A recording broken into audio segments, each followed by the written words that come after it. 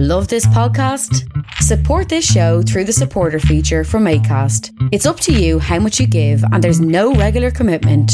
Just hit the link in the show description to support now.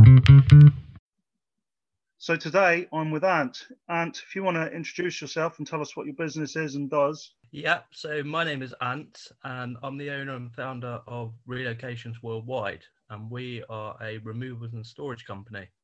We don't just do local moves, we do moves to the UK and worldwide. Okay, so how long ago did you start that? So we started that in 2010, so we're coming up to our 11th year now. Yep. And it's surprising how time flies, you know?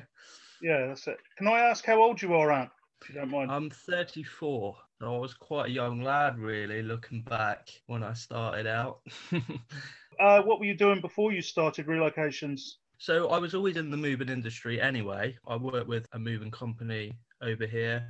I can say the name. I was working for White & Company. I started working for them as soon as I left school. So I left school at 15 and I worked for them straight away. So I worked on the vans for about 6 years, and then I got sort of promoted up to the office when I was about 21. Okay, so what made you start your own business up? I think I'd learned so much at White's. I was the assistant manager there with the plan of being the manager, but I kind of felt like it was such a massive brand and they've already done, although I'd learned quite a lot and it was challenging, at the same time it was easy as well.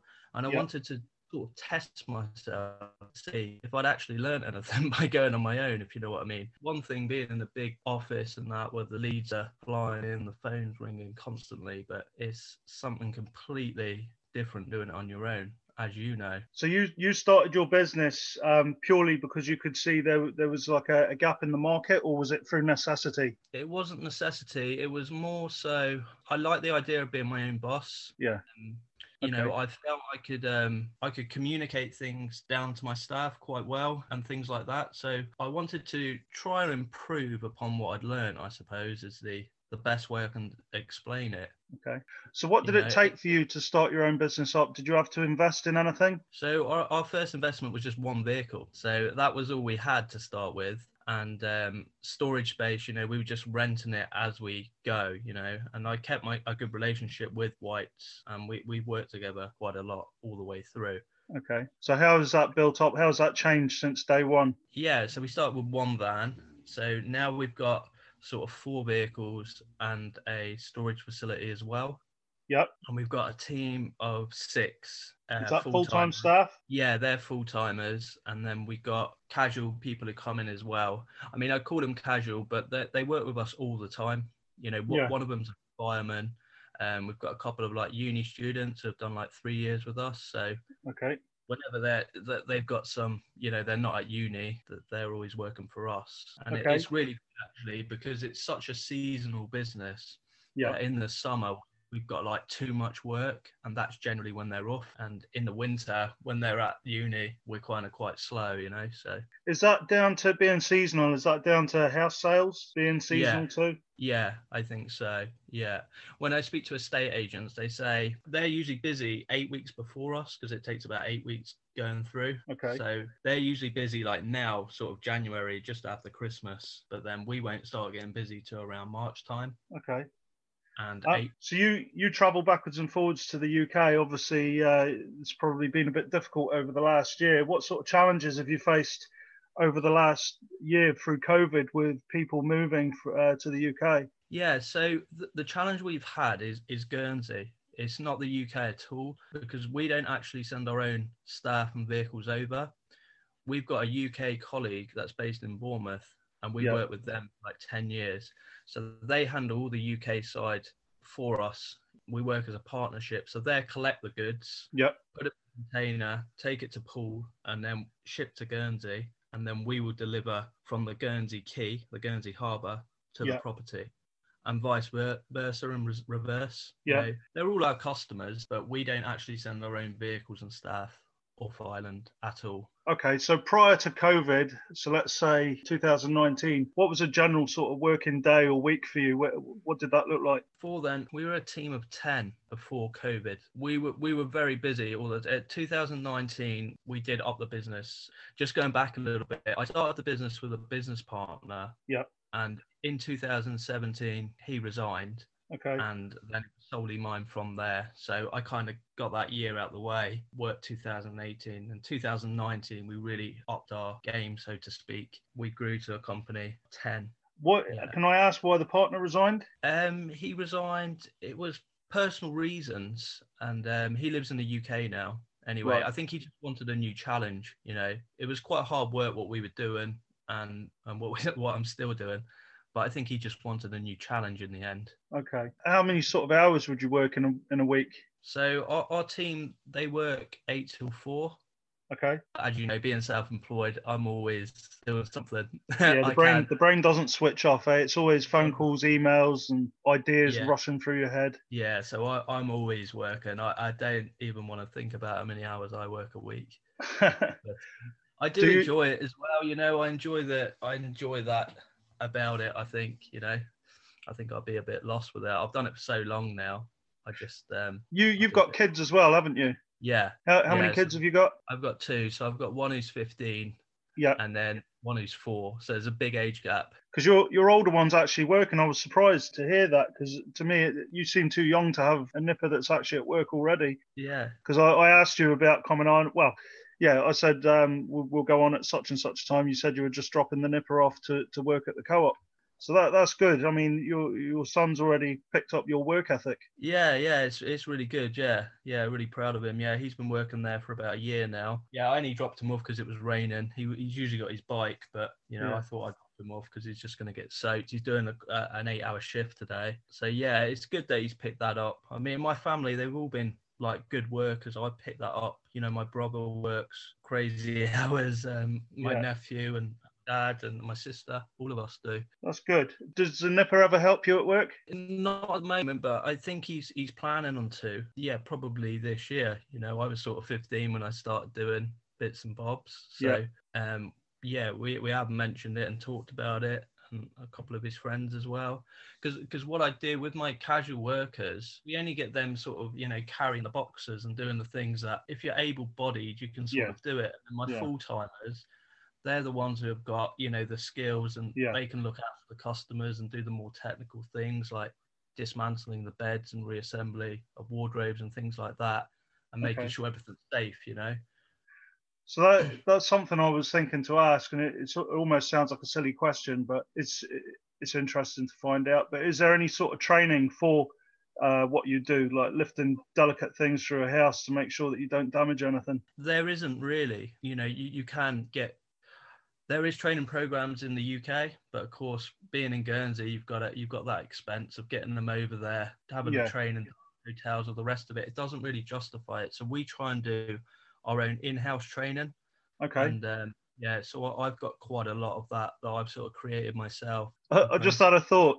You've got you've got a fireman that's helping you out. Would they ever let you rent the tower they've got for practicing carrying up and down the stairs? Yeah, I'm not sure about that. I mean, he seems to like it, you know. I think he's saving for a property of his own, so he comes in all the time. You know, he's basically full time. His days when he's at the fire service, he works there. That's good. You said before about the weather, and the weather's been terrible for weeks now, just constantly persisting it down. I was just going to say, how does that affect your work? It's really difficult. That's a really good question, because it's really difficult to move in the rain. It's probably our enemy, to be honest, because we got to try and park as close to the front door as possible. We do protect the entrance halls of people's houses, like the carpets and things, but we don't have this material to cover the entire house. Yeah. And because it just takes too long, and it's so much cost, you know, the customer's just not going to pay for it. So, you know, trying to keep their carpets clean and everything like that is really difficult. And we can't take our shoes off because we're just not insured carrying heavy items down the stairs. It's just dangerous as well. And trying to keep the backs of the vehicles dry and everything like that. Yeah. So everything has to have sort of a specialised wrapping on it, I suppose, if it's raining. Yeah. We just try our best to, really get it out to the van quick and get it off quick and in, you know. So have you got any horror stories of any accidents or any sort of things? Horror stories. I'm trying to think of a horror story. I mean, Like everyone, a piano that's fallen out the back of a lorry or something. Uber gets damages something. That's not something we're going to say we don't ever get any damages, because that would just be untrue. That's just part and parcel of lifting things, packing things away, putting it into a vehicle and out of a vehicle. But we apply methods to minimize the risk of that as we can. I remember I was packing some glassware once, and the actual cupboard itself was glass shelves. Yeah. And like the pins for the shelves, you got like pins that would hold it. Yeah. I didn't realize, but because it had loads of glasses on, but there was only 3 pins in this glass, and I was packing the top shelf, and I took a glass up. As soon as the weight was gone, it flipped back on itself, and it went through the entire cabinet. And I was cut everywhere. I had to go to A&E. So that would always stick out. Yeah. So have you ever had? Obviously, your job is quite physical. Obviously, it relies on your arms and legs. Have you ever had an injury that's kept you away from work? Surprisingly, not really. No. A lot of people say it's bad for your back and all the rest of it, but in fact, I think because you're using that muscle all the time, it just seems to be strong. Yeah. So I've never really had many issues with my back. Okay. To be honest. Well, hopefully, I haven't jinxed you now by asking that question and you saying I've never really. Yeah.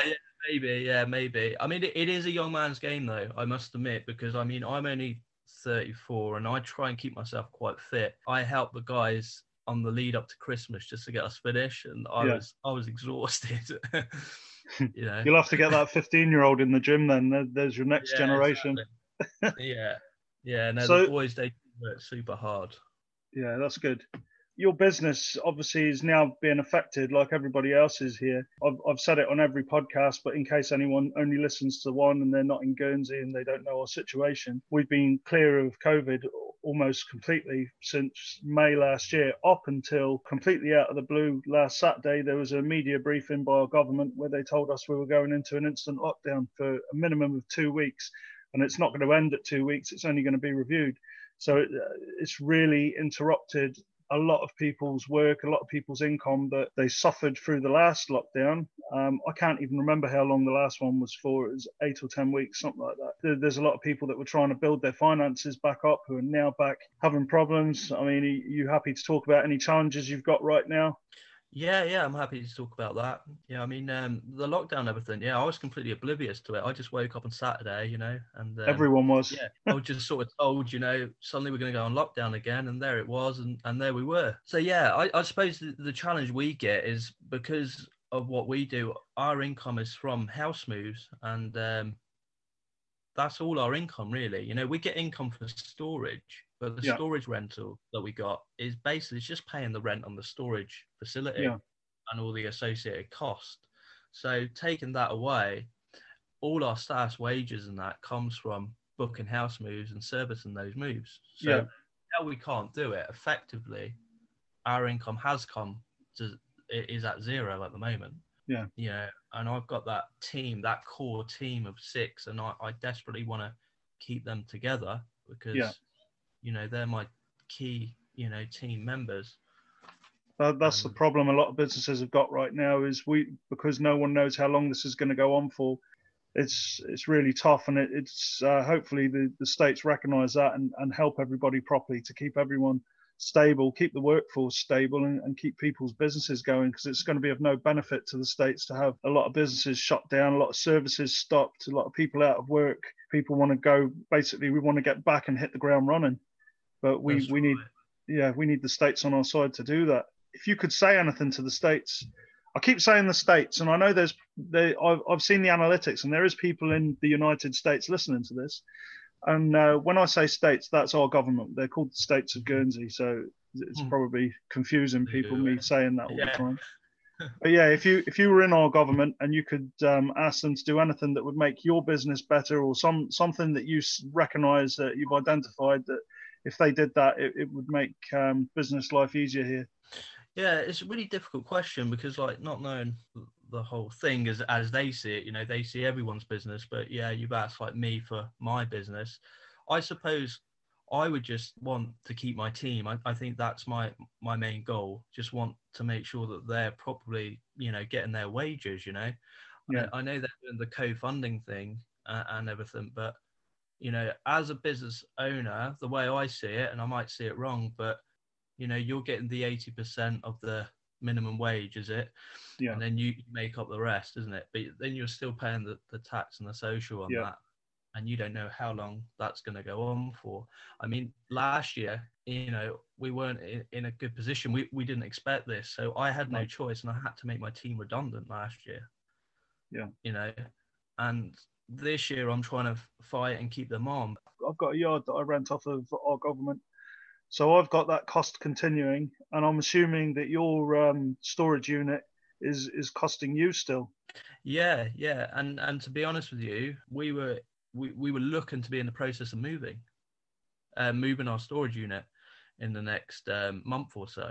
Okay. Like our entire storage facility. So we can't do that now either. So we're sort of tied into this. And the reason we were moving is because the landlord was like going to double the rent. Yeah. And so we're going to be stuck there, and we don't know what's going to happen with that now neither, because we're still in there. And he could still double the rent, you know. So there's lots of uncertainty, but I'm sure everyone's in the same boat. Yeah, and it's very difficult for the states. I saw something today, like saying they're going to give a £2,000 grant or something. And okay. I haven't seen that yet myself, so that must have only just come out. Yeah, possibly after the March the 1st, I think. I mean that's great. It's like, it's generous of them and everything, but if you're in a warehouse that costs 80 grand a year, that £2,000 doesn't help you at all. No, it will help some people more than others, or some businesses more than others, because you're going to have self-employed one-man bands that, whatever their business is, they've got no sort of liabilities. They might only go out, they might be a painter, for instance, and they travel around in a little van, and they'll get the same amount of grant as you, and you've got a warehouse to pay for as well, and lots of staff members to pay 20% of as well. So yeah, it's fair what they've done, what they did with the grants last time. I'm not 100% on what they're doing this time yet. Yeah, it's fair what they've done, because everybody's treated equally. But they recently suggested, initially in last year, they said that the grants weren't repayable. So everyone, you just take that, do what you want with it for your business, chuck it into your business, keep it going. But some organisations obviously took that when £3,000 just wouldn't have touched the side on their turnover, and they probably had big resources, big funds in the bank, where it wasn't really required, and our government's saying, would you mind paying that back now? But it sort of puts pressure on the smaller people like us, that thinking, well, if there are other people paying it back and we don't, then we're going to look like we're scrounging, or whatever term people want to use. But that's not the case. Where Oz, that kept us going, that kept us alive, that kept our businesses alive, whereas some people took it when they didn't really need it at all. No, that's right. Yeah, and like they deferred the quarterly returns last time as well. I mean, I found that helped, because it gave you almost like 6 months. You know, like the quarter. I think they deferred. Was it Q2 last time? I think. Yeah, and I'll be honest, we paid everything on time, because what I didn't want to do was have it in the back of my mind that I'd rather have had to go on begging on my knees to them for help when we ran out, rather than have the income tax charging us surcharges on amounts that they said that you weren't 2 years ago, and assessed on 2 years previous, when you might have done well that year, and you've just got no income coming in, and you're expected to pay that. That's right, yeah. But we paid all that back as well, which was good, you know. So we just about, to be honest, we just about got ourselves back on track and into a good position, really. And then this sort of happened, you know, because that's the thing as well. It's not like businesses are going to go out of business just during lockdown and just after. You're looking 10 months from now, because that gives you, you know, not all of them recover straight away, or they might hit the ground running, but they're still trying to get this financial repair. And, you know, you see businesses going out of business 10 months from now for sure, because of, you know, at the moment. But at the same time, it's just like, I don't really know what the answer is, because you know, the states are doing really well, you know, with the you know, it's dangerous out there at the same time, isn't it? So yeah, and the problem I can see now, and a lot of people will probably be thinking exactly the same, is we were really safe. We were enjoying it. Our life was normal. The only restrictions we had was people coming into the island had to do 14 days self-isolation. And they had a test on the 13th day. And if they were clear, they could go out into the community and enjoy life, which a lot of places around the world haven't been able to do. But what's happened now is last Friday, I think it was, they had 4 people test positive just out of the blue with no obvious they weren't inbound travelers or anything like that. So all of a sudden there's a little cluster of 4 people that have tested positive out of nowhere, and within a week it's gone up to, I think, 140 something. So because everyone at that point was living a normal life still, so it was able to spread rapidly. Yeah, it's scary because we could get over this in a couple of weeks, maybe 3 or 4 weeks, and we'll be back to work. But then what's stopping it happening again, because we were still letting inbound travelers in on essential working permits. So there's still that small opportunity for it to happen. Yeah, and you mentioned the 14-day isolation, and we battled with that all year because we're moving people into the island, see? So, once their goods arrive here and they arrive here themselves, we can't deliver until 14 days after they self-isolated. So, because we're not allowed into their space neither, because we're going in, our moving teams would be going into the isolated space. Yeah. So, and that was classed as mingling. So, we had to change our processes to tell our customers, look, let's get your goods over here. Let's deliver it into an empty house. And then you come along after, and then you can isolate in your house. But, we had to fight with that, because a lot of people were sort of saying, oh, well, we're okay. You can come in, And I really had to fight, and really had to stand our ground. Say, no, look, you could get an £8,000 fine and us. Yeah. If you're moving to Guernsey during this time, it's just one of the things you've got to take into consideration. I've seen personally groups of essential workers that have come over on a work permit, that they all jump in the same hire car and they go from their work site to wherever they're staying. And I just thought this was at the point, this was like just over 2 weeks ago, I think. And this was when the new variants were coming out, and it was just when the Brazilian one, which was supposed to be even worse than the Kent one in the UK. And I thought, if we're taking it that serious, that people have got to have permits to come here and work, maybe the client that they're working for here should have to chaperone them. They get in their hire car, but someone has to drive along with them just to make sure they do go from A to B, so that there's no, we are only relying on trust. And what's to stop someone just stopping off at the garage just to grab a drink or something on the way to their hotel room or wherever they're staying? Yeah. I just think that would be a little sensible measure. It wouldn't cost the states anything, but it just someone just to make sure that there's no gap in our protection there. Yeah, because like you said, it only takes 1 or 2, and as from our perspective, we didn't want to be the ones to send our moving team in to a house that's self-isolating, and then we spread it around the island, really. But I think we need something stricter, because this is what happens. The economy just shuts down again. How many more times can this happen before we're all getting welfare and whatever else? Because that is the reality of what will happen unless we have some stricter system that reduces the impact. Yeah, for sure. Yeah. But, yes. Okay, that was depressing.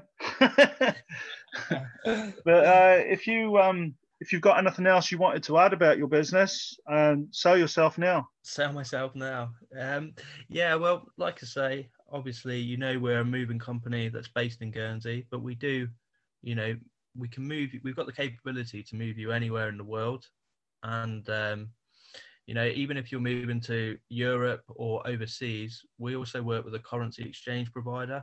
So for the proceeds of your house sale, we can refer you to someone who can get you the best rates and, save you up to 4 times the amount compared with your local bank. So although we're a moving company on the face of it, there are a lot of things we can help with as well, and, I always say that what we're selling to people is not a moving service. We're actually selling reassurance, because moving home, it's such an upheaval for people.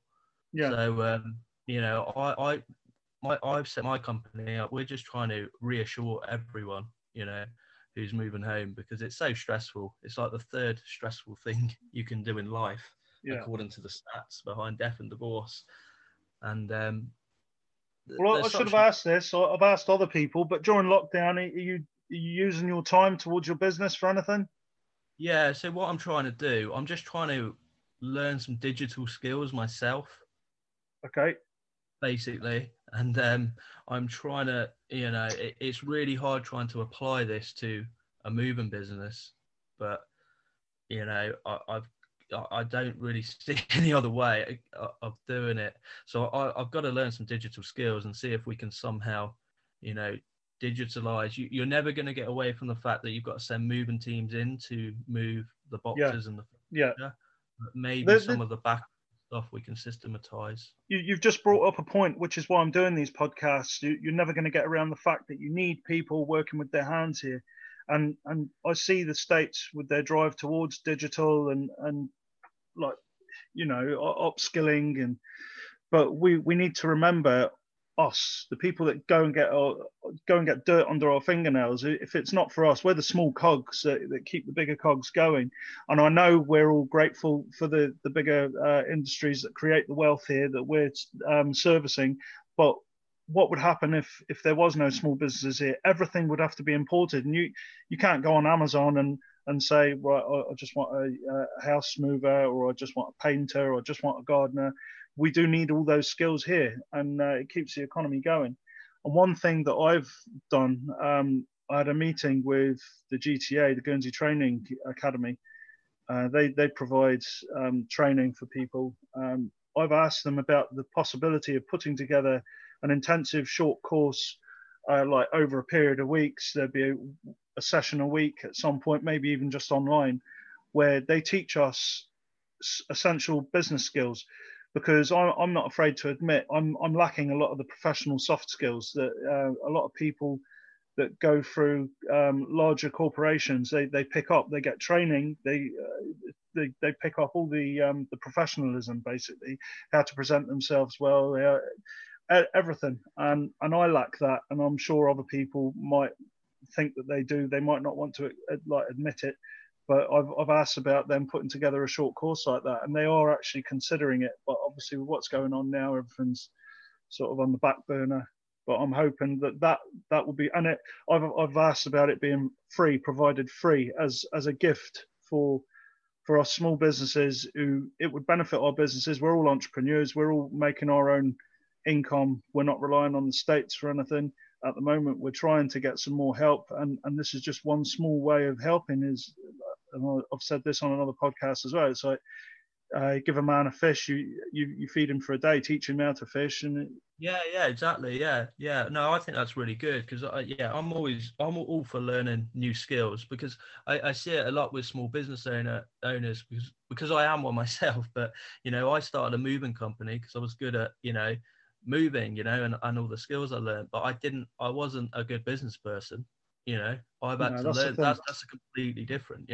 There's one thing, and you see that a lot. You see someone who's good at the technical aspect of their job, and then they kind of leave that job to work for themselves. Yeah. But it's completely different, because suddenly you're not the technician anymore. You're now the business owner, and a lot of the time as well, it's those soft skills. It's communications and how to present yourself and how to sound professional. This is something I've listened to in the past. The school, the university, college, whatever it's called, Eton in the UK, it's an actual thing that they teach, but it's called oiling.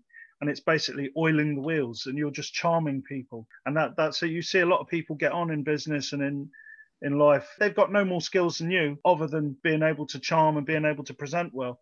And that is because we haven't come through professional corporations where we're lacking. And that's the sort of thing that I'd like to learn more about and have courses. And if the States are listening, then I just hope they see it as a good idea too. Yeah, it'd be good to do it. Yeah, especially like with the Guernsey, behind it as well, because there's a lot of these courses online, but you don't quite know what you're going to get with them. I've signed up to one or two, and some of them are okay, and some of them are a little bit, not what you expected. And the other thing, Ant, when you find these resources online, a lot of the terms they're using, people like us are looking at it, and it's just like you don't know what you're reading sometimes. It's like trying to decipher hieroglyphics. Yeah, exactly. Yeah. Yeah, so it'd be good to have like a Guernsey-based one, for like small Guernsey business owners. But anyway, I hope people have found this chat interesting. I appreciate you coming on. If anyone else wants to come on, they only need to drop me a line. I'm enjoying doing them, and I'm enjoying listening to them after as well, because I'm not able to fully digest what's being spoken about while it's on. So I'll leave you in peace, Ant, to get on with your life, and you might hear this online tonight. Yeah. Thanks a lot for inviting me on, though. I'm really enjoying the content. I think it's really good. It's really fresh, and it's good to hear. Nice one, Ant. Thank you very much, mate. Okay. See you Cheers. later, Bye-bye. Bye. We hope you enjoyed listening to Labour Force Chat, and tune in next time. Cheers.